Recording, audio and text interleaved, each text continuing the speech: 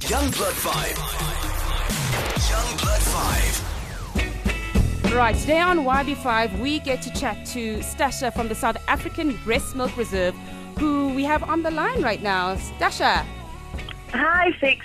How are you Lovely doing? chatting again. Very well, thank you. Awesome. Stasha, you guys are celebrating World Prematurity Day. Can you tell us a little bit what exactly is that and what you guys be getting up to?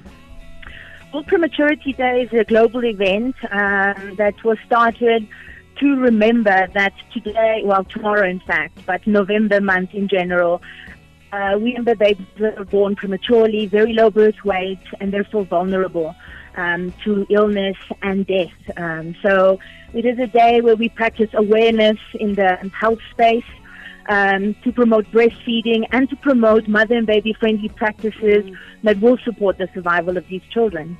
Absolutely. I mean, you guys do an amazing job, and I wish I could have also contributed and donated as a breastfeeding mother still myself.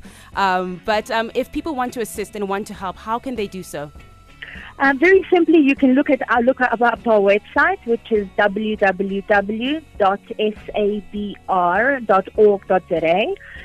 Hit the donate breast milk button and you can become a breast milk donor.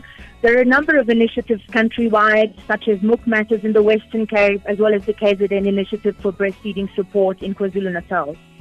So there is a lot of space to help premature babies through donations of breast milk, which are essential because when we use donated breast milk, we prevent a lot of the mortality or the death and the illness that is associated with other modes of feeding as well as prematurity. Absolutely. Stasha, love the work that you do. Really commend it. Can you, we'll put your stuff on the website, but you can go check them out, sabr.org.za. Thank you, Stasha. Yes, correct.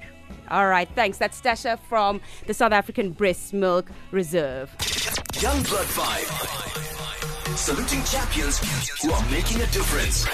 Youngblood 5.